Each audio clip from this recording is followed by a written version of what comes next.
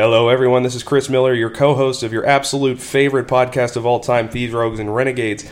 Today, we just want to ask you, if you're enjoying it, to subscribe to our Patreon. For as little as $1 a month, you can get exclusive content, and you can help out Rob and Chris do all the things you love so well. Remember to hold fast and enjoy the show.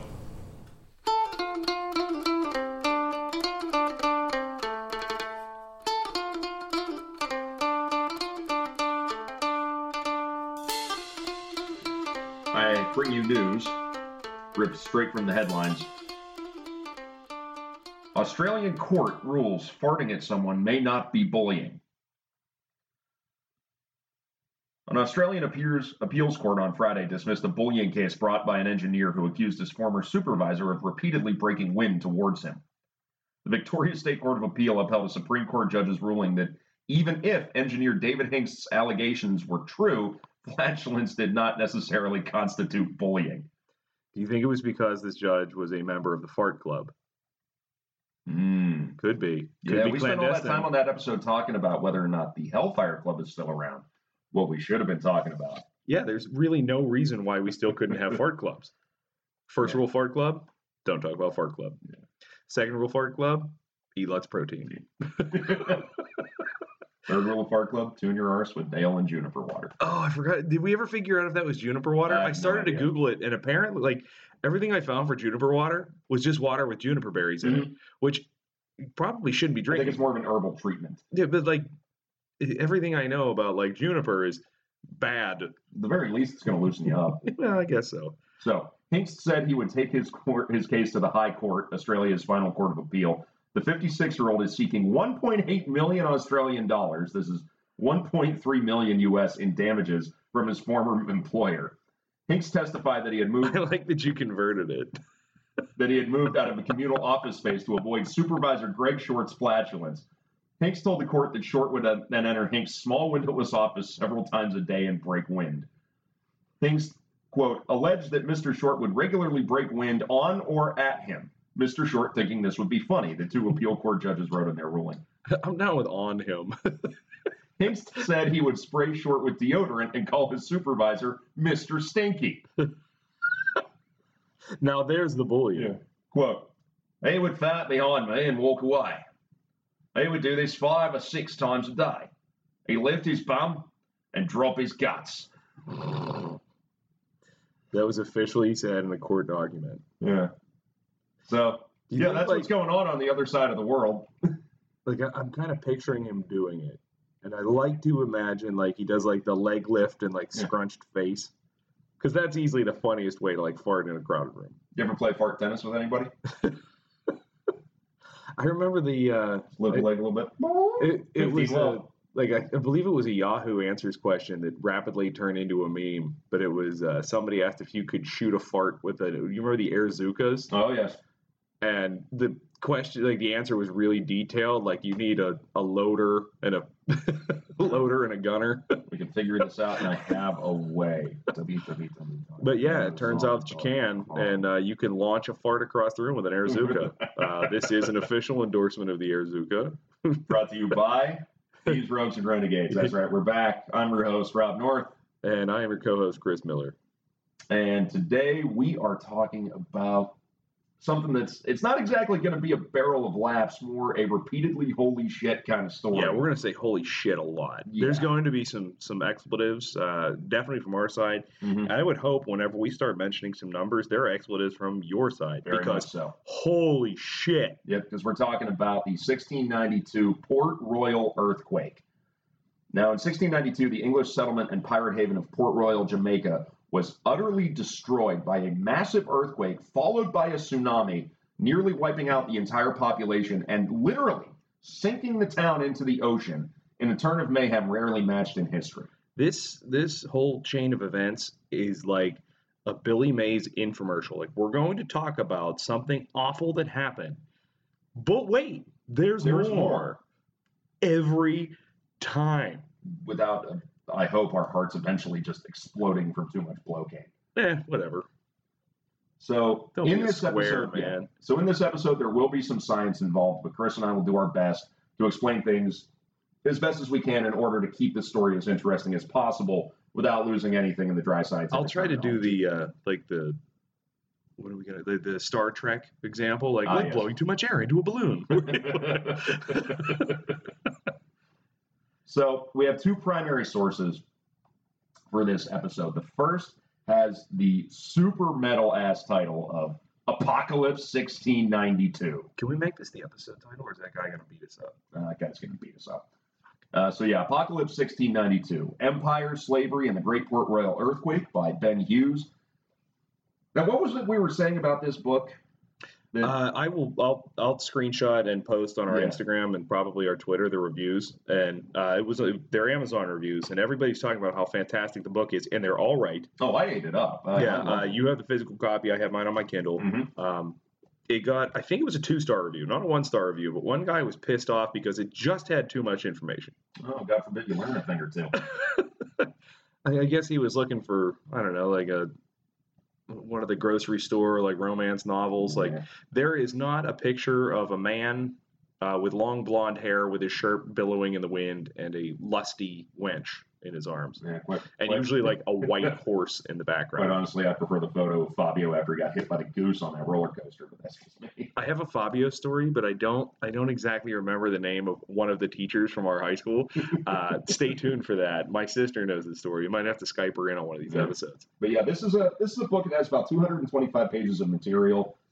Quite honestly, about 50 pages of it is about the earthquake and the after Yeah, effects. correct. But it's still stuff that's interesting to me because I'm a nerd. I was fascinated with how much came after, Mm-hmm. like, especially in the book. Yeah. So our second source has a slightly less metal title. It is A True and Perfect Relation of That Most Sad and Terrible Earthquake at Port Royal in Jamaica, which happened on Tuesday, the 7th of June, 1692, where in 2 minutes' time the town was sunk underground and 2,000 souls perished, with the manner of it at large in a letter from thence. By a Captain Crockett, first name unknown. I looked, I couldn't find it. I searched for it for an hour. Captain Tubbs Crockett. Tubbs Crockett. Captain, okay, he has a first name, Captain. Yeah. Written by Captain Tubbs Crockett, published in London in October 1692. This was basically a long-form pamphlet telling the story of what happened. He had to leave Jamaica to sail up to Miami and then buy a white Testarossa. And some wicker shoes. So let's start by talking a little bit about Port Royal itself. Now, the town sat on the southern coast of Jamaica, on the end of a narrow spit of land about 8 miles long that protects a large natural harbor that was then known as Caguay Bay. It's now known as Kingston Bay. The Spanish founded the first settlement there in 1518, but during their rule of the island, it never grew larger than a tiny little fort and a few dozen buildings meant to tend to the needs of any ships docked in the harbor. Now, that all changed when the English conquered Jamaica in 1655. They made their first landings at the site of Port Royal, and they wasted no time in enlarging the settlement and reinforcing the defenses on that site, constructing a second fort and over 200 new buildings in less than 4 years. Port Royal soon became a central settlement in English Jamaica, essentially the unofficial capital of the island, and its docks and facilities were central to the shipping of the island's main resource for the English, sugar. But soon, Port Royal's status as a hub of the sugar trade would be supplanted by its role in another essential Caribbean activity, piracy. Hell yeah! Woohoo! And that's where we link into what we're about. In 1657, Governor Edward de Ley decided to aid in the consolidation of England's territorial gains in the Caribbean and eliminate a large part of the economic competition by inviting the Brethren of the Coast to make Port Royal their base of operations and promising them legal immunity with the English crown. This was a pretty common thread Mhm. that these guys say, you know, it'd be a really good idea. Bring some pirates in. Yeah. Why was that ever a good idea?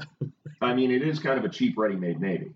But this is not a privateer navy. These are violent men who steal things. That's and then that's fair, and then but you I think get there's a lot- basically what you happen whenever the town itself kind of turns from, you know, a trade port into a town that has one tavern for every 10 people. Mhm. That is an absolute goddamn It's- fact. It's of denser than Port Royal. Carson Street. Right. Probably cleaner than Carson Street, Yeah, too. to be honest. If you don't know who the Brethren of the Coast were, they were a group of pirates that were descended from the original cattle and pig hunting boucanier, from which the word buccaneer is derived. Freelancers who were soon being attacked by the Spanish and kicked off of every island they were operating on and turned to piracy in order to defend themselves and make a living. Now, although they were made up of men of a dozen different nationalities and had no official allegiances, the Spanish were their favored target, and the English government had no qualms about pointing them at Spanish shipping and coastal settlements and letting them loose. Now, this kept the Spanish on the back foot, preventing counterattacks to retake Jamaica, and it helped bring lots of quick new money into the developing settlement. Now, over the next few decades, Port Royal's growth continued at a frenetic pace, including the construction of 3 new forts, bringing the total to 5, making it the most well-defended settlement in the Caribbean. And by 1692, the settlement had grown into the largest English settlement in the Caribbean with over 6,500 residents and 2,000 buildings. What was truly central to its identity, though, was its reputation as a true pirate haven. Henry Morgan's attacks on Panama and Portobello started out from Port Royal, as did Christopher Ming's attack on Campeche, and the famed Dutch pirate Roque Brasiliano made Port Royal his base of operations. Its location was central within the Caribbean as a whole and allowed easy access to the shipping lanes between Spain and her settlements in Central and South America. Its large natural harbor allowed for a safe haven from bad weather and the Spanish Guardacosta, and gave crews a place to repair and careen their ships. Now, by the time of Henry Morgan's attack on Panama in 1671, Port Royal had become known as the Sodom of the New World, and every resident was said to be either a pirate, a cutthroat, a tavern keeper, or a prostitute. I found a pretty fun document here because they were famous. Their number one export, I mean, outside of all the sugar and shit, everything they went through. But the one thing that they actually manufactured was Kill Devil rum. And there was a document from 1651. I believe it was from a newspaper. I couldn't find it. It was from a PDF. I think I still have that one. I believe it's on my phone. It was the, it reads thusly, the chief fuddling they make in the island is rum bullion, alias Kill Devil, and this is made of sugar canes distilled and a hot, hellish, terrible liquor.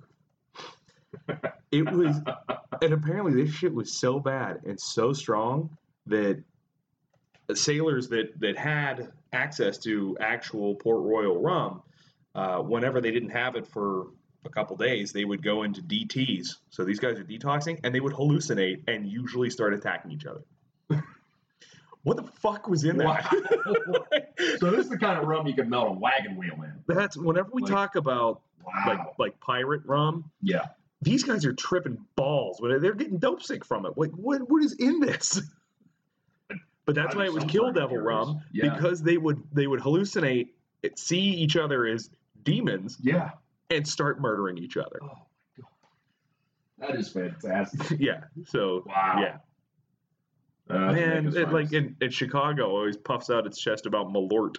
Yeah, man, Malort just tastes terrible. I've never murdered anybody after I drank it. We've come a long way between that and. Can I get some more soda in this mojito? Oh, God, please don't. Please. Yes, don't. sir. Yes, you can. So Charles Leslie, a contemporary writer and historian from Barbados, wrote of Port Royal's pirates, quote, "Wine and women drained their wealth to such a degree that some of them became reduced to beggary. They have been known to spend 2,000 or 3,000 pieces of 8 in one night, and one gave a strumpet 500 simply to see her naked." That's a shitload of dough, man. That's okay. So this took some complicated math, and well, it's also difficult pieces of 8 that's because $9,000. I was going to say they also fluctuated wildly, like depending on what building you were in. Yeah. So I went off. So the value of a piece of 8 in 1671, which is the year I went with, it's $9,000 plus today. Man, so, you're subscribed to their private Snapchat. Yeah. And it's Haynes, they are a changing. Oh man. So to continue with what Leslie said, they used to buy a pipe of wine, place it in the street, and oblige everyone that passed to drink. End quote. And it wasn't just the pirates that partied hard, and I love this. This is one of my favorite quotes. Dutch explorer Jan van Riebeck said of his passing visit to the port, "The parish of Port Royal gathered to drink from the large stocks of ale with just as much alacrity as the drunks that frequent the taverns that serve it." End quote. So parrots were getting drunk off of the beer. He's not the only one that talks about drunk pets. Yeah. He's not the only one. But it's usually the funniest pet is definitely parrots. Mm-hmm. I was like, you can put beer out for a dog, and it's always something. I'd say, hey, look at that dog drinking beer. Oh, dogs drink beer. Dogs are idiots. They look at what a dog eats. But watching a parrot drink a beer, it's something I'm kind of down with. That dude on the north side that has the parrot, do you think it drinks beer? I don't know, and I don't think we can find out without somebody from the ASPCA really getting our I ass. don't know. He's a crazy guy. He's usually at the game. He put it on Louis one day and then Oh, I just know. walked away. That bird's meaner than shit. Yep, I know. I was there. That bird's meaner than shit. I Like, was you there. look at his face, like, it's fine when it's around the dude, but when the dude goes away, you can tell that bird's nervous. And Bucko Louie is a very unflappable man, Yes. and I've He never just seen him look more froze nervous. stock still. He didn't even blink. He just looked like past the bird. Like, he wanted to keep the bird in the peripherals, but he didn't want to make eye contact with this giant parrot. Yeah, because then they would have to fight to establish dominance. I don't like his chances. Do you see the size of that thing? Yeah, that was a big bird. So to give you an idea of how much piracy played into the local economy, it's estimated that after the men from Henry Morgan's raid on Portobello debarked back into Port Royal, they injected 75,000 pounds, or $115 million in today's money, into the local economy. This is all at once. Jesus Christ. Now, incomes from the sugar trade, by contrast, were estimated to be about 10,000 pounds a year for the entirety of Jamaica. So this gives you an idea of how much money piracy was bringing in. The local census in 1691 had 49 taverns in the old quarter of the town alone. You mentioned 10. Yeah, I was saying this the town was tavern for every only 10 it was people. only like 30 acres. Yeah, 51 acres. Okay. Yeah, 51 acres at its Oh, yeah, largest. that's right. It was like 30 acres end up moving. Yeah. We're going to talk about that. So although Port Royal's dependence on pirates decreased into the 1680s and 1690s, the fortunes of the town continued to rise. It was on track to become a true economic powerhouse, on par with some of the larger ports in coastal Britain, but Port Royal had one major problem, one that its population was completely unaware of: where it was built. So the southern coast of Jamaica happens to sit on a significant boundary line between two tectonic plates.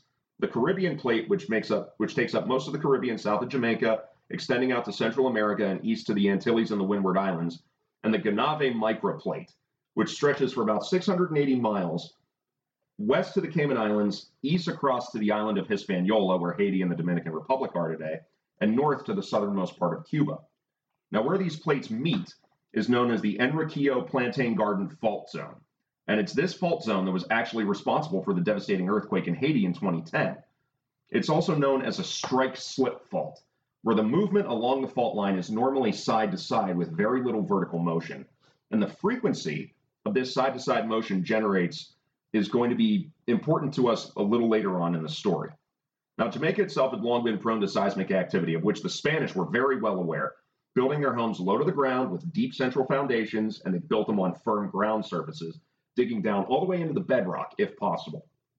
Now, the English, famous for their disdain of foreign know-how, had a propensity to build high brick structures in the Northern European style wherever was most convenient. The area, Whenever it wasn't convenient, they just moved some sand. Mhm. Like, there we go. Just put a fort on all this sand. Yep. Seems fine to me. Yeah. Now, the area around Caguay Bay, geologically speaking, is a disaster waiting to happen. Almost the entire ground surface around the bay, and especially on the spit of land on which Port Royal sits, is made up of a series of coral reefs and islets linked by about a 100-foot deep layer of sand, gravel, and silt. Now, on either side of the sand peninsula, the water deepens rapidly, taking away the stability of a wide, low foundation. Imagine it as a wall, one brick wide. Yeah, more or less. This yeah. is actually how the island itself was formed. Mm-hmm. Like, Jamaica was formed by an uplift from the slip strike. I mean, this was what we're going to talk about is a pull apart basin, which is exactly what you think it is. Mm-hmm. But this is how Jamaica got formed in the first place. But unlike the area where Port Royal sits, most of Jamaica is made up of pretty firm limestone bedrock, and that's going to make a big difference later on. So in 1692, as spring turned to summer, dire portents began to appear of some sort of catastrophic event. Along with, quote, black streaks under the sun, whatever that means, nature began to give clues to something not being quite right, with, quote, springs and fountains becoming troubled and unwholesome, a strange calmness of the air, and when birds forbear to warble forth their pleasant tones. So birds aren't singing anymore, groundwater starts tasting funny, something's really not right. Now, this cues into what we know a lot about seismic events, when what wildlife and pets do. Yeah, we were just talking about the 2004 tsunami in Indonesia. Mm-hmm. There were videos, like This was kind of like the dawn of the smartphone. Yeah. Of people watching all the birds just take off. Yeah, they just bolted. Everything. The people that were saved that were on one of those like weird elephant tours. Mm-hmm. The elephants were like, no, fuck this, and just went inland. Yeah, they just booked it. Yeah, just took off, and there was nothing they could do. Well, so I actually experienced a small earthquake when I was in California. I want to say back in 2014. I mean, it was just So my buddies got in a like a 4.7. Well, one lived in L.A. and the other guy just like 8 hours after he landed, and like 3 hours after they ate a bunch of mushrooms. Oops. Yeah, I mean it was a pretty good one. That'll turn your trip in a hurry. Yeah, it was very brief. I looked up the one I experienced. It was only a 3.2. I mean, it was barely anything. But you can. I mean, this one made the news. Yeah. I was working the next day. I was opening the next day, and all I could think was, "Oh no!" Like I'm sure the building was fine, but they probably were not. No. Yeah. So the one I went through, you could barely feel anything move. I mean, but like the glasses in the cabinets. We just gotten back from the Ralphs in, I think it was Burbank or Sherman Oaks or something. We had a case of beer, and the bottles were rattling around in the case of beer. And it was actually like, huh, wow, that's interesting. It wasn't scary or anything. I wasn't afraid the building was going to come down. But yeah, that was like a 3.2 earthquake. But right before it hit, every dog in the neighborhood started barking about a minute before it started. Every dog in the neighborhood went nuts. They had a cat in this apartment, and this cat went crazy. Started zooming around, meowing like I've never heard a cat meow before. And then about 60 seconds later, boom, earthquake hit. These guys all would have known this was coming if their parents were just fucked up. Parents just sleeping it off. Yeah, the parents were too drunk. Yeah, Your early warning system is. We know what time this happened. Mm-hmm. We found the watch, which we'll get to. Yeah. Yeah, but they were sleeping one off. Yeah. So also a temporary embargo had been declared for all unescorted ships due to the possibility of nearby French warships. We should mention that England and France were at war at the time. Surprise, surprise! Pre-industrial French and British sailors were murdering each other. And so a larger number of merchant vessels than normal were in the harbor, and you had the morning markets in full swing. So it's a busy time in Port Royal. And as is the case with most earthquakes, over time, frictional tension built up to the levels where the energy waiting to be released was greater than that of, and I did the math here, of all the atomic weapons tests in the world's history going off at once. Everything from the Manhattan Project to the Tsar Bomba tests in 1954, to every test they've had since the underground tests in North Korea, from 1944 to now, they all went off at once. It would still be slightly less than the energy released by this earthquake. Jesus fucking Christ. Yeah. Yeah, the Earth is a powerful thing. These are the same nuclear tests whenever the Soviets were doing them. They decided they made these monstrous wells, basically, and decided to protect everybody. They were going to cap it with a big, heavy steel cap. And then it just shot it out, and nobody ever found the giant steel plate. It shot a plate into space, and it is a 1,000th, realistically, of a percent as powerful as this. Yeah. And it shot probably, I don't know, those things were, I mean, these wells were big. They're probably 25 feet across. So, I don't know, say like 3 tons of giant plate steel, shot it into space. Probably landed in the Caspian Sea if we're talking about the test that happened near Baikonur. Yeah. So, during the late morning of Tuesday, June the 7th, 1692, that energy finally released, as both of the plates took a sudden jolt to the left, unleashing a series of shockwaves through the Earth. At about 11:30 a.m., and we'll get to how we know what time it happened later. Which is fucked up. Yeah. A low rumbling began to be heard in the town, and then the ground beneath everybody's feet began to, quote, roll and move beneath their feet. So it's not going, it's rolling there like a waves in the ground. Rather than quickly subsiding as most minor tremors had before, the earthquake quickly began to intensify. The rumbling grew louder and more intense, with one survivor likening it to, quote, a rustling wind or a hollow thunder, with puffing blasts like those of a match made of brimstone, end quote. The ground began to shudder and rise and fall in waves, hurtling the steeple of St. Paul's Church to the ground, immediately crushing a group of about 15 congregants in the street, its bell making an ominous metallic clanking as it skittered and jumped across the street. This is Michael Bay shit. This is and this is probably a 500-pound church bell, and it's jumping around like a dog toy on the ground.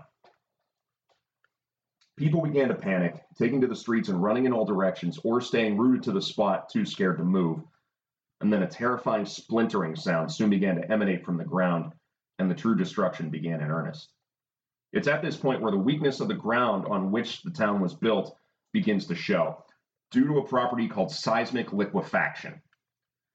When earthquake shockwaves are unleashed upon loose sediment or sandy ground, the grains of the sediment begin to vibrate, and the tensile strength of that ground surface is completely eliminated. Now, if you're near groundwater or seawater, it will begin to quickly filter down into the settlement, soaking in like a giant sponge. And again, the sand loses all of its tensile strength. It turns into a loose sludge, and its ability to support any significant weight is totally fucked. Structures begin to collapse one after the other immediately as their foundations simply sank into the earth. Entire buildings and quaysides seem to just melt into the ground, some of them seeming to remain intact but sinking downwards until their roofs disappeared beneath the rolling sand. Fissures in the surface opened up and would swallow people whole, only to close again, burying them alive or crushing and suffocating them. Thames Street, the street built along the quayside facing the bay, including its crenellated seawall, and all of the shops, homes, and storehouses along the waterfront simply slid into the ocean, quickly sinking in 30 to 40 feet of water.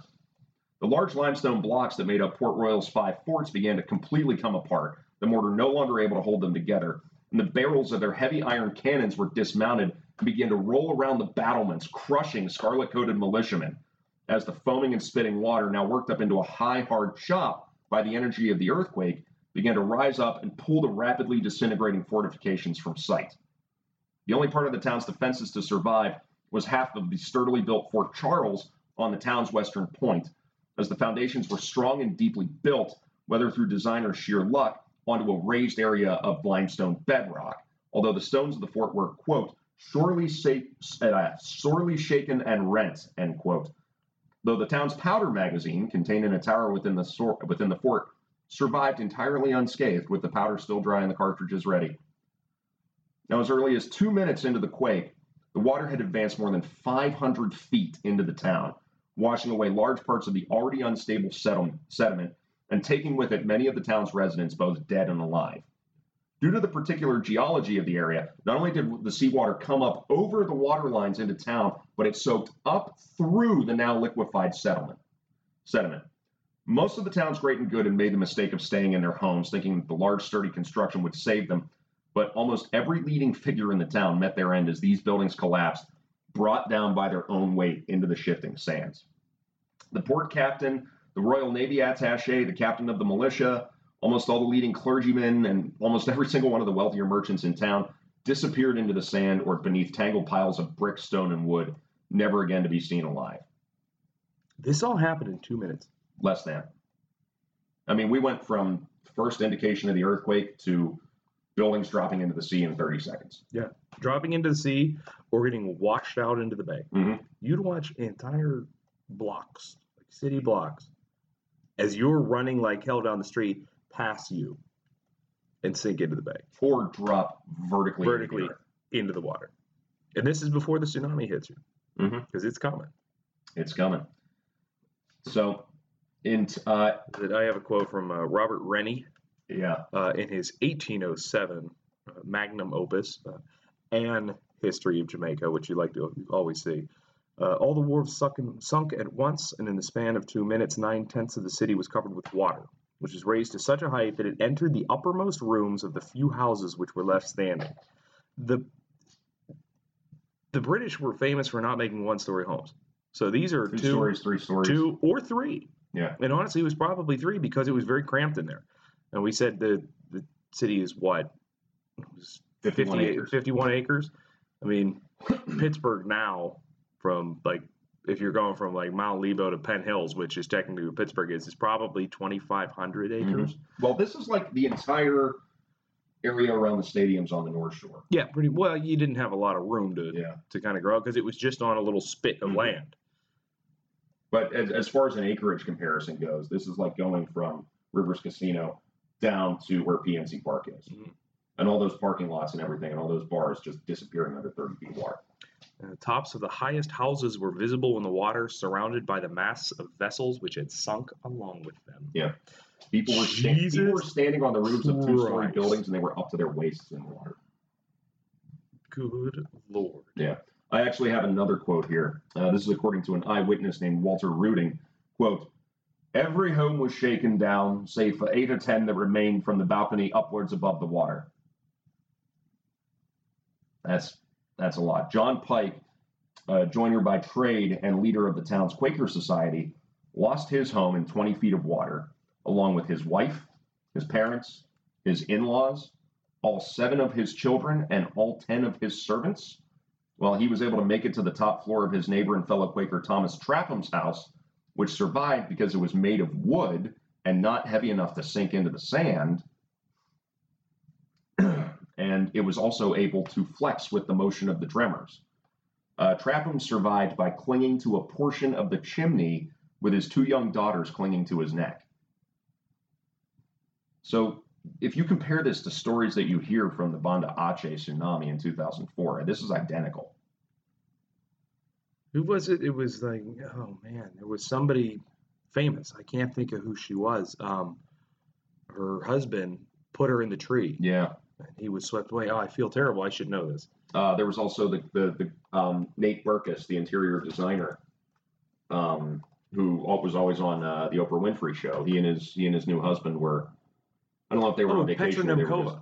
Yeah. Petra Nemkova. Yeah. Her husband, she was getting swept away.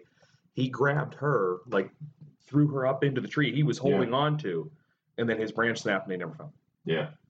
This and that, oh God, all of this is just absolutely terrifying. Yeah. Absolutely terrifying. And this is in a time, in 2004, we know how this works. Mm-hmm. In 1692, we don't know how this works. No.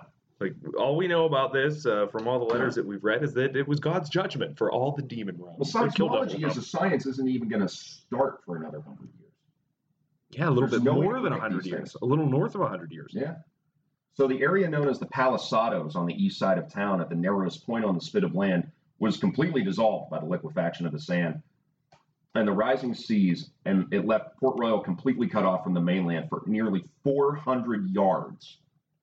So a quarter mile of land just disappeared into the ocean. The town's graveyard was destroyed, tombstones uprooted and dashed to pieces, and hundreds of decomposing corpses were pulled out of their graves and washed into the ruins of the town.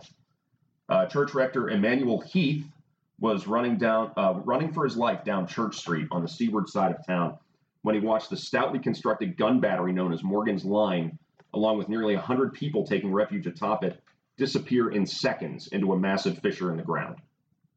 The diary of a merchant named John Uffress survives, and it gives us his account of events in the center of town. Quote, "The shake was so violent that it threw people down on their knees and sometimes on their faces as they ran along.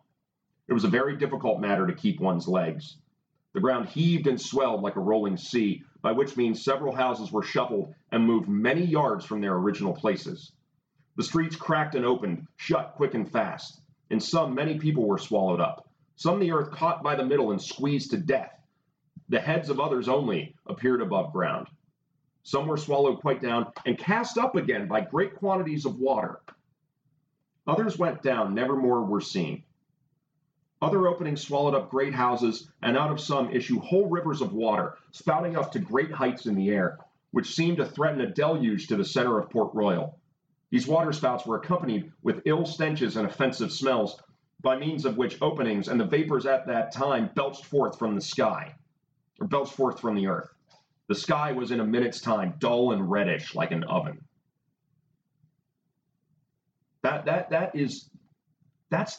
That's like a reading out of the book of Revelation. This This is exactly what it is. apocalyptic. And that's why you start to get a lot of these stories that come out, a lot of these letters that come out. That Yeah, say, we'll talk about that.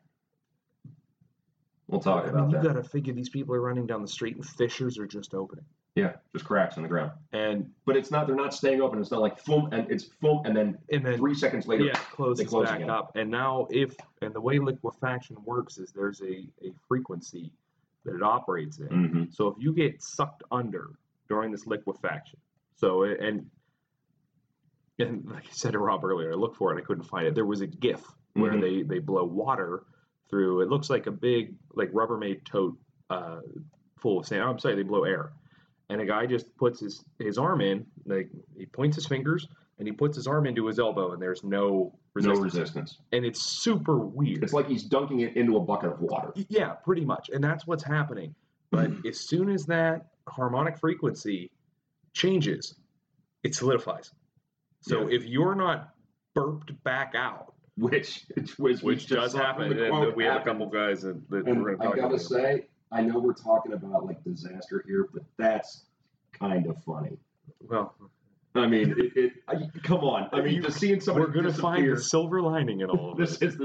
Somebody disappears, and then 5 seconds later, a spot of water. If you're not one of the lucky ones that fires you back into the air, and that harmonic frequency changes, the soil solidifies. Yeah, you're trapped under 15 feet of sand. Yep. God almighty. I mean, Jesus Christ. You're going to suffocate, assuming you're not crushed to death. Yeah. But just imagine you swimming through sand, and all of a sudden it's sand again. Yeah, because 15 feet of waterlogged sand weighs an Go to the beach. Go to the beach right now. Dig a hole up to your knees. Mm-hmm. Fill that hole back in, and get out of it. It's very difficult. Now do it again up to your waist. It's even harder. Do it again up to your chest. Now go 30 feet. We recommend you bring a friend you trust. If you're going to do this, by the way. So we have another account from a Mrs. Akers telling us that she, quote, lost sense for the half part of a minute, end quote, and she and several others were swallowed up by the earth before being, quote, vomited forth into the sea. She emerged unscathed, save for a small scratch on her cheek, which, quote, did but just draw blood. Those beside her were far less fortunate, quote, held fast in dismal torture by the earth, locked about their arms, legs, and bodies. I imagined myself on the brink of boundless eternity and put up a short ejaculation to Almighty God, begging him to pardon my sins and receive my soul. So, yeah, this is an apocalyptic experience for people. Oh, absolutely. By the way, 10 points to Chris for not giggling at the word ejaculation. Hey, look, I have a list of things I don't laugh at. I had Fudge Club over here. How many times you said breast in one episode? I'm a professional. So the ships in the harbor fared no better during this event. Within a couple minutes of the beginning of the quake, a large 8 to 10 foot tall wave caused either by a large nearby landslide into the ocean, which causes a more classic tsunami, or possibly from an event known as a geological slump, where a large portion of underground sediment shifts into the bottom of the bay, displacing a huge amount of water, swept across the harbor, snapping anchor cables and tossing the ships around like driftwood. Almost every vessel sustained damage, masts and spars snapping as they crunched together. Many were beached far up onto the shoreline at the far end of the bay, and nearly 20 ships capsized. A French prize vessel was driven into the middle of what was the marketplace and caught between a few of the still standing buildings. And the 20-gun frigate HMS Swan, this is a 400-ton ship, was driven across town by a wave so high that she smashed the upper stories of several houses to pieces. Now, although the Swan remained afloat and would sail again, a dozen of her crew had been killed, and she'd lost all of her rigging, anchor, cables, and guns. Now, it wasn't just Port Royal that suffered during this quake. All across Jamaica, buildings were damaged and some collapsed completely, although the firm limestone bedrock of the island meant liquefaction wasn't going to be a factor. Although nearly 1,000 acres of sandy shoreline on the north end of the island did disappear into the sea, along with 13 people. In Liguanea, now Kingston, all the houses were destroyed and water was sloshing out of the tops of 40-foot deep wells. But records indicate that only 4 people in Liguanea lost their lives. St. Jago, now Spanish Town, was also heavily damaged with similar casualty figures. Landslides occurred throughout the island, the largest being at Judgment Cliff, which displaced nearly 8 million cubic meters of earth and killed 19 people. The entrance to Kagway Bay was soon dammed up with trees, debris, and timber from both buildings and ships. And if you look at a scale map, the entrance to Kagway Bay is 3/4 of a mile across. Yeah, the land surface was displaced over 800 meters. Yeah. That's insane. Half a Whenever mile. it comes from Half a the mile. highest point on the island, which Yeah. you've been in Jamaica is not high, Uh-huh. and dams up the bay. Yeah. Jesus. Which, at this point, is absolutely laden with corpses. Yes. Now, based on accounts, modern seismologists estimate that the Great Port Royal earthquake was actually not one major tremor, but a series of three. They think that the tectonic plates made 3 quick shifts. Which makes a lot of sense for a couple of reasons. How long it lasted. And it's the duration of it. Mm-hmm. Yeah, they say that this quake went on for 3, 4, or 5 minutes. You look at a lot of other major earthquakes, last a matter of 30 seconds to a minute normally. And it was also hit by several distinct waves. Mm-hmm. So, I mean, it only makes sense. But that's even, like, Jesus Christ. Like, Yeah. seriously, like, what the fuck? That is, man, that's got to feel like it never ends. Imagine how goddamn terrifying that would be for 30 seconds. Yeah. Now stretch that out for 10 times that. Right. Fuck out of here. Jesus I mean, no Christ. wonder the casualties were so high. Now, what we do know for sure is that at 11:43 a.m., people were still being buried alive in the sand. How do we know this? Well, we found a pocket watch. Yeah. We found a pocket watch in 1959, frozen at 11:43. 11:43, intact, Completely intact. in a sediment deposit. Not only did they know, we know the time of the watch. Yeah. We know the watchmaker Wandel and Sons. and where it was made. It's from the Netherlands. Yeah, it was made. It was perfectly intact. It was made in the Netherlands in 1686 by Blondel and Sons, and it was trapped in, and they were able to know for sure because it was trapped in a pocket of debris buried by this sediment that was all dated to 1692. I mean, some of these buildings sunk directly into the sand in a matter of seconds. 30, 40, 50 feet. They are as well preserved Mm-hmm. as shit in Pompeii. Yeah. So this is still, I mean, Port Royal's still there. It's nowhere near as big as it was, but it is one of the most important archaeological sites of the 17th century because it's a moment frozen in time. Which is like Pompeii, a moment frozen in time, like lovers in bed, like married couples holding each other, children being guarded by dogs, and there was that one guy apparently jerking it. Yeah. Hey, you know what, man? I'm not here to judge. I mean, something to be said for coming as you're going. Oh no, we didn't even rehearse that joke. What? So the estimated magnitude of this event was a whopping 7.5 on the moment magnitude scale, Good. which is like an improved Lord. version of the Richter scale. Now let's think about the power of that event. Now seismic magnitude is measured on a logarithmic scale. So with each round number on the order of magnitude being about 32 times more powerful than the last. So a 7.0 magnitude event, rather than being 40% more powerful than a 5.0 magnitude event, is instead releasing 1,024 times the energy. So over 1,000 times as powerful. Like putting too much air into a balloon. Wow. There's my Star Trek reference for everybody. You're welcome, guys. In terms of recent events to compare the magnitude of this earthquake to, it would carry about 1.86 times the power of the 7.3 magnitude Haiti earthquake in 2010, and about 14 times the power of the 6.9 magnitude earthquake that hit Kobe, Japan in 1995, which killed 5,500 people in 30 seconds. Now, once the event itself was over, it was time to survey the damage and count the casualties. It's estimated that as many as half the population of the town, possibly some 3,300 people, were killed in the course of this event. Now, accounts estimate that some 2,000 structures in town, as few as 200 were still even partially standing. And most of these were severely damaged and washed out. So much of the sand on the peninsula had been washed away that of the town's original area of 51 acres, 15 and a half remained above sea level. Even today, at some points, with some parts of the land reclaimed, the shoreline sits up to 600 feet further back than it did at its 1692 boundary. So survivors took refuge wherever they could, aboard ships in the bay, on board roofs. They took boats across the bay to higher ground, fearing another event. Others searched desperately for family, friends, or simply got into groups and began praying for salvation, forgiveness, or repentance. Church rector Emmanuel Heath joined a large group of survivors on a patch of ground still above water to repent for the, quote, heinous provocations, end quote, that brought the Lord's judgment down on them.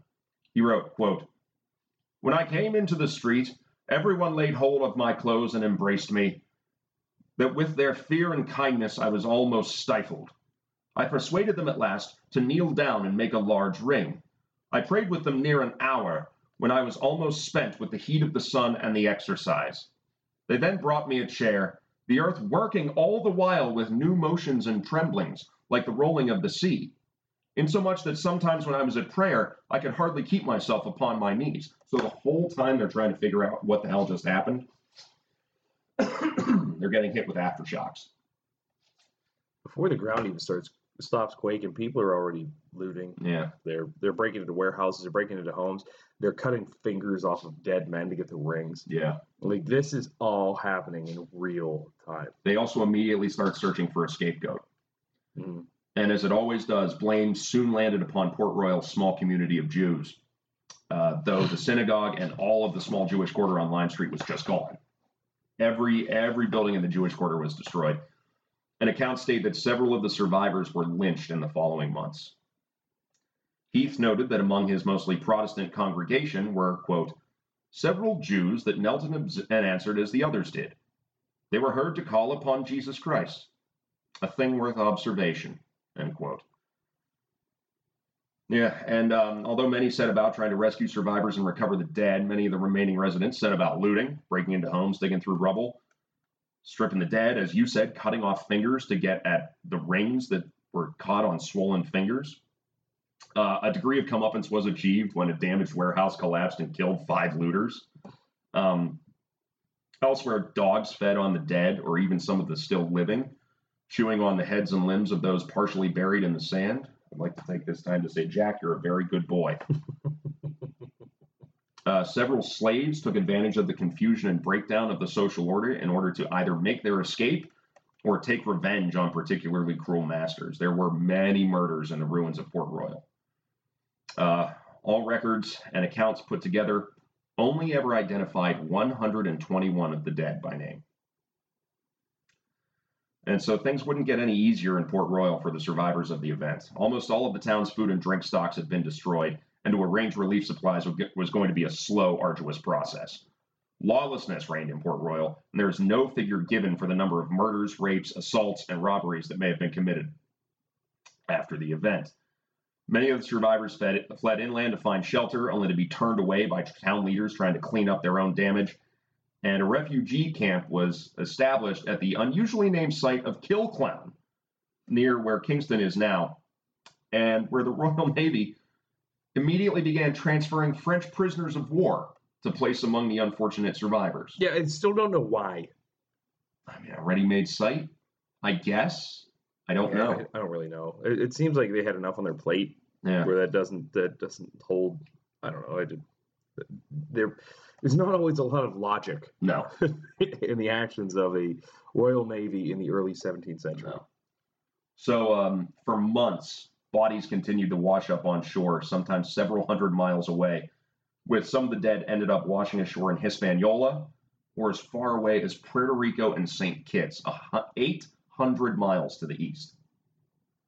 Now, it didn't take long for starvation to set in, and with the unsanitary conditions also factored in, disease soon ran rampant among the survivors, with yellow fever, typhus, and diphtheria taking a huge toll. It's estimated that in the summer following the quake, as many as 2,000 of the survivors of the event would lose their lives to injuries, disease, and hunger. That's 2,000 survivors. Yeah. There were 6,500 people there total.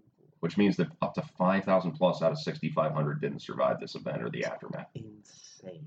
That is a huge level of Absolutely casualties. insane. And I do have the name of a survivor, Louis Galdi. Ah, yes, he was a Huguenot. He was a French Huguenot. I believe. Correct. He actually oversaw the reconstruction of St. Peter's Church, Mm. we talked about Yeah. later with the bell. He died and was buried there 47 years later. He is the luckiest man in the fucking world. Yeah. And he was at the church service, ran like hell down the street, watched everybody get crushed by the bell. The soil around his feet turned into liquid. He sunk, and it's probably about 15 feet, and then he Mhm. got burped back up. By the earth. He described it as the earth yawning. Yeah. That is so unsettling. God, that's The fucking earth scary. yawned because not only did it open, Yeah. it opened slowly, and it made a fucking Fucking noise. And he watched all the people that were in church with him, who he knew by name, I would Mhm. assume, because he was a church-going man. Like you said, they put him in charge of building the fucking thing. And he was the only one that came back up. Yeah. On his tombstone, which he is buried there, not far from the church, you can still see it. He claims to be the only man buried twice. Here's a question. How does that not go to your head? I don't know. How does that not go to your I really head? How do you don't not know. get an attitude of hell didn't want me? I really don't know. I don't know. But this is nuts. This is Miltonian. This is, Oh, yeah. it's just, oh, man. So, aftershocks would continue at Port Royal until mid-September, hampering rescue, relief, and reconstruction efforts. The reaction among the growing British Empire was one of shock at the severity and nature of the event, but not exactly one of surprise, given Port Royal's reputation as the, quote, Sodom of the New World. And the quake was seen as divine retribution for the town's sinful ways. Now, this is still a very, very religious society, too. Cotton Mather threw his 2 fucking cents in. We'll get to Cotton Mather. Now, members of the Jamaica Council declared, quote, "We are become by this an instance of God Almighty's severe judgment." It should also be noted that it was God Almighty's judgment that saved George.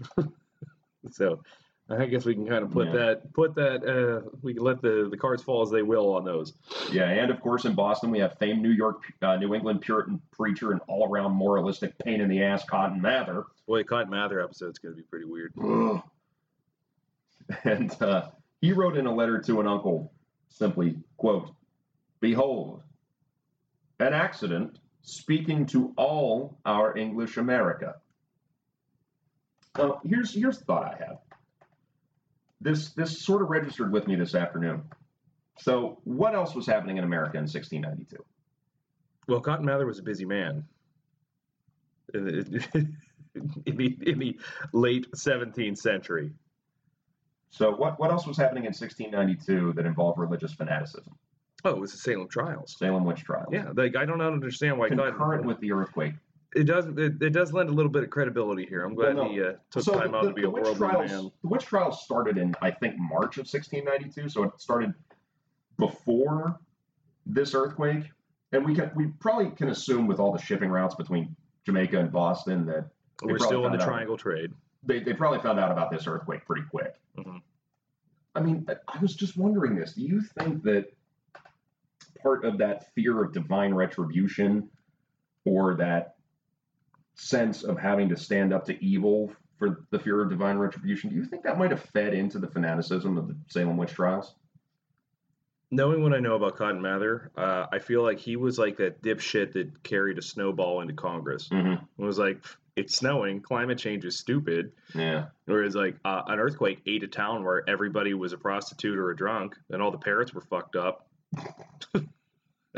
I can see him using that, Yeah. knowing what I know about Cotton That was, yeah, it was just a thought I had. Like, I wonder if, if this earthquake hadn't happened, would there be 20 dead? Would there not be 20 dead in those trials? Would it be 15, 16 instead of 20? I don't know. It'd probably still be 20. There's absolutely no way to conclusively prove it. But They tried to make it higher. Mhm. 20 seems well, there fairly were reasonable. over 200 trials at Salem. Just in Salem. Just in Salem. Just in Salem. There are more witch trials, and we'll talk about those ones too. Mhm. The Salem's the most popular, Yeah. but there's even more. And some were shockingly late. Yeah. So in London, word of the disaster set off a major financial panic. Sugar was a booming trade, and all of a sudden, the busiest sugar port in the Caribbean had been wiped off the map, and up to 40% of sugar stocks in English colonial possessions couldn't be processed or shipped. Several sugar companies and shipping firms went bust almost immediately, and stockholders and shareholders in many others sold off their shares in a panic, causing a significant recession on the London stock market. So this event had very, very far-reaching implications. So rebuilding and land reclamation did finally commence, but Port Royal's troubles were far from over. In 1694, the French invaded Jamaica, and at a point very opportunistic on the part of the French, because England's defenses in Jamaica were still completely crippled. But luckily, Port Royal and Port Royal itself was practically defenseless because it had 5 forts. Now it has half of a fort. It did avoid severe damage at the hands of the enemy, though. They sort of avoided Port Royal because they figured there was going to be a pretty big Royal Navy presence there to make up for the forts being gone. Turns out there wasn't. Yeah, it was just full of corpses and disease. I mean, that was a whole thing. We could get into it, but we need another episode for that. A large fire in 1703 destroyed nearly 2/3 of the recently rebuilt town. But wait, there's more. And a hurricane in 1722 leveled the majority of the town once again. It took like another 60 years of them trying to just be like, you know what, fuck it. Yeah. And that's why everything kind of moved to Kingston, and that's why Kingston's Kingston now. Yeah. So it wasn't early in our story, but by the end of the story, it is. Yeah, so Port Royal sort of found a bit of a new lease on life in the 18th century as like an auxiliary base for the Royal Navy, but it never really regained its former glories. All the central trade operations were moved to other ports like Kingston, and any government functions were moved first to Spanish Town and then later to Kingston itself. In 1907, another earthquake and tsunami caused significant damage to Port Royal, but not nearly on the level seen in 1692. But wait, there's more. Go on. The way the fault lines are deformed right now has sufficient strain to generate another earthquake of greater than 7. Between 7 and 7.4 is what seismologists at the University of Barbados are estimating. And it's not that it's right. Plantain Garden fault zone. It's imminent. It's imminent. It's imminent. So today, Port Royal still exists as a small, sleepy fishing village of some 1,500 inhabitants. The church is still there. Church is still there. George is still there. Mm-hmm. Not a whole hell of a lot still there. Nope. Man. Wow. So yeah. Jesus fucking Christ. That is oh the my Port Royal God. earthquake of 1692. The earth yawned. I guess that's got to be the title. Yeah. But man, like running down the street and just looking at buildings on your left sinking vertically into the sand. Buildings looking on your right, sliding into the passing you, and watching in front of you and watching your friends, your relatives, your pets, your drunk parents, everything just disappearing into the sand. And if they're lucky, they died fast. Yeah. If they're unlucky, the ground solidifies again, and they're crushed to death, probably faster than they can suffocate. What the actual fuck, dude? It's all right. We have to end this on a bit of a light note. So I just like to say, the drunk parents. They were probably okay. No, just the phrase, the drunk parents, the name, the drunk parents. I want to go back to our episode about the gangs in New York. I think they were missing the trick. There was no gang called the Drunk Parrots, to our knowledge. That would have been pretty good. Well, we don't know about this. There were probably gangs there. They were doing everything else. I think they were missing out. Man. Oh, man. The earth yawned. What the fuck? So weird. Man. So weird. So, yeah, with that happy laugh-a-minute story, that's going to bring us to the end of our episode. Thank God. I mean, I know this is an audio medium and you can't see this right now, but Chris and I are just staring at each other. It's just like it hands on like side of the head, like cocked against the table. It just kind of slumped down. Man, like we're drinking a couple beers today. I'm drinking a Hitchhiker triple IPA, thank God. Oh yeah, is it that super cloudy one I was having a few weeks ago? That you could No, ride a that was baseball in? that was a different one. This Mm. was this is the RGB. Oh, A yeah. probably a little past its expiration date, but Well, it was still delightful. I'll have left your house by the time you have to pay for that. So good luck. Right? Yeah, so we're good on that front. But like, I wish I was drinking more. Like, there's Yeah. birds. Yeah, we're gonna have to have a little Ripper Magoo or two to recover from this. Yeah, it's absolutely no fun. Yeah, punish our livers more because this was a fun weekend, of course. Our good friend and Patreon subscriber, Patreon subscriber, Jojo Vinay, married his lovely new wife, Carol. Congratulations, Joel and Karen. We're so proud of you. Karen and Joel. What was it? Jojo and Carl was another one? Yeah, somebody accidentally wrote congratulations, Jojo and Carl. Congratulations, Jojo. Carl sounds like a wonderful dude. Yeah, it was a great time. It rained for 69 days, and then we had 2 of the best days ever in a row. Yeah. So it was pretty dope. And yeah, it was a great day at the ballpark the next day. Yeah, Pirates didn't suck anymore. Yeah. It was pleasant. Coming back. It was a great win. Great win. Great win. We've seen a couple really good ones there, but man, that one was special. Yeah. Yeah, so just a note, we'd like to reinforce this. If you subscribe to our Patreon, We'll come to your fucking wedding. we will come to your wedding. We'll come to your wedding. We'll come to your wedding. We took pictures. We danced. Mm-hmm. Oh yeah, whole nine. We had dinner. It was wonderful. It was a good time. Yeah. So many cured meats. Oh man, artisanal meats, smoked Down to cheeses. the waterfront among the Munhooligans. Man, it was something special. We were at the site of an upcoming episode, Mm-hmm. the Homestead Strike. Yep. Started like, I don't know, 500 yards from where we were, Probably. thereabouts. I mean, it was Yep. right by the pump house. So yeah, special thanks to Jojo and Carol for the great time this past weekend. Love you both. Thank you so Yep. much, guys. Yeah, it was awesome, guys. Thank you so much. Congratulations again. Special thanks, as always, to our friends, the Bloody Seamen, Pittsburgh's premier purveyors of pirate punk, for our use of their music. Check them out at www.bandcamp.com/bloodyseamen. Yep, they are awesome. Special thanks, as always, to Canine Outreach Specialist Jack down there on the floor right now. You can always check us out on social media. You can find me, Rob, on Instagram at Meatneck. You can find me on Twitter at Meatneck2. Don't even bother looking for me on Instagram. It's a total waste of your time. Mm-hmm. But you can find us online at TRRPod. You can find us at Podcast TRR on Twitter. And you can send us an email at trrpod@gmail.com. We'd love to Yep. hear from you. We'd always want new suggestions for shows. We'd love to hear some feedback. Please, please, please review, rate, subscribe on everything. Now that iTunes is dying, we'll figure out what's that coming out next. I think Apple Podcasts is just going to kind of take over. It looks like Yeah. they're just going to split everything. Yeah, if they want to do it right, they'll just automatically shift us over. I mean, we're already technically part of Apple Podcasts, but it looks like no content. Like if you already have, like, you already subscribed to podcasts, you already bought your albums and all that shit, they're not going away. We'll just figure out what the new name's going to be. Yep. And in addition to finding us out there for all of our episodes, if you like what we do, if you think we might be deserving of a buck or two a month to support having to buy research material, new technology to always improve our sound and improve our content. And we got to host this bitch. Yeah, It's you not can. free.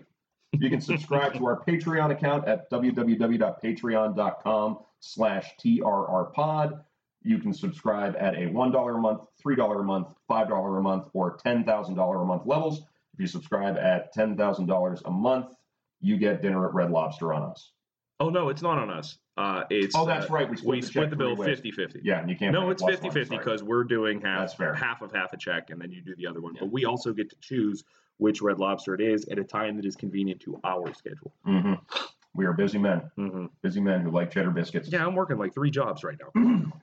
Of course. Okay, so next time is going to be a little less of a downer, a little less catastrophic. We're coming up. We're going to be recording around the 4th of July here. So we are going to be joined by our good friend Michael Arnett, Padre of the Renegades of the Rotunda. You know him, you love him. He's a Patreon subscriber. He is, hopefully. Could end up going to his wedding. And I think he's next in line because our other patrons. Jeff's already married. Yeah, I was going to say Jeff's married. So, it's 4th of July, celebrating our independence. And, of course, that meant we fought a war of independence.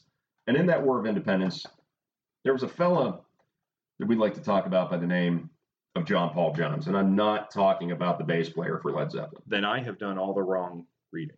No, luckily we have some time. Okay, good. So, yeah, we'll catch you next time. Definitely have a drink or roll up something dank and take it to your lips. Everybody that's listening to this in traffic is just going to drive their car to the nearest bridge and just right off it. Yeah, there is hope. Pennsylvania does not sit on a major fault line. Now we're still getting earthquakes anyway. But, not big enough for liquefaction. Fracking earthquakes don't cause that. They don't. They barely count. So yeah, take heart in that. The earth is not going to yawn and swallow you up. What the fuck?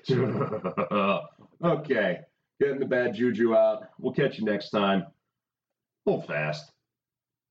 Avoid the yawning earth.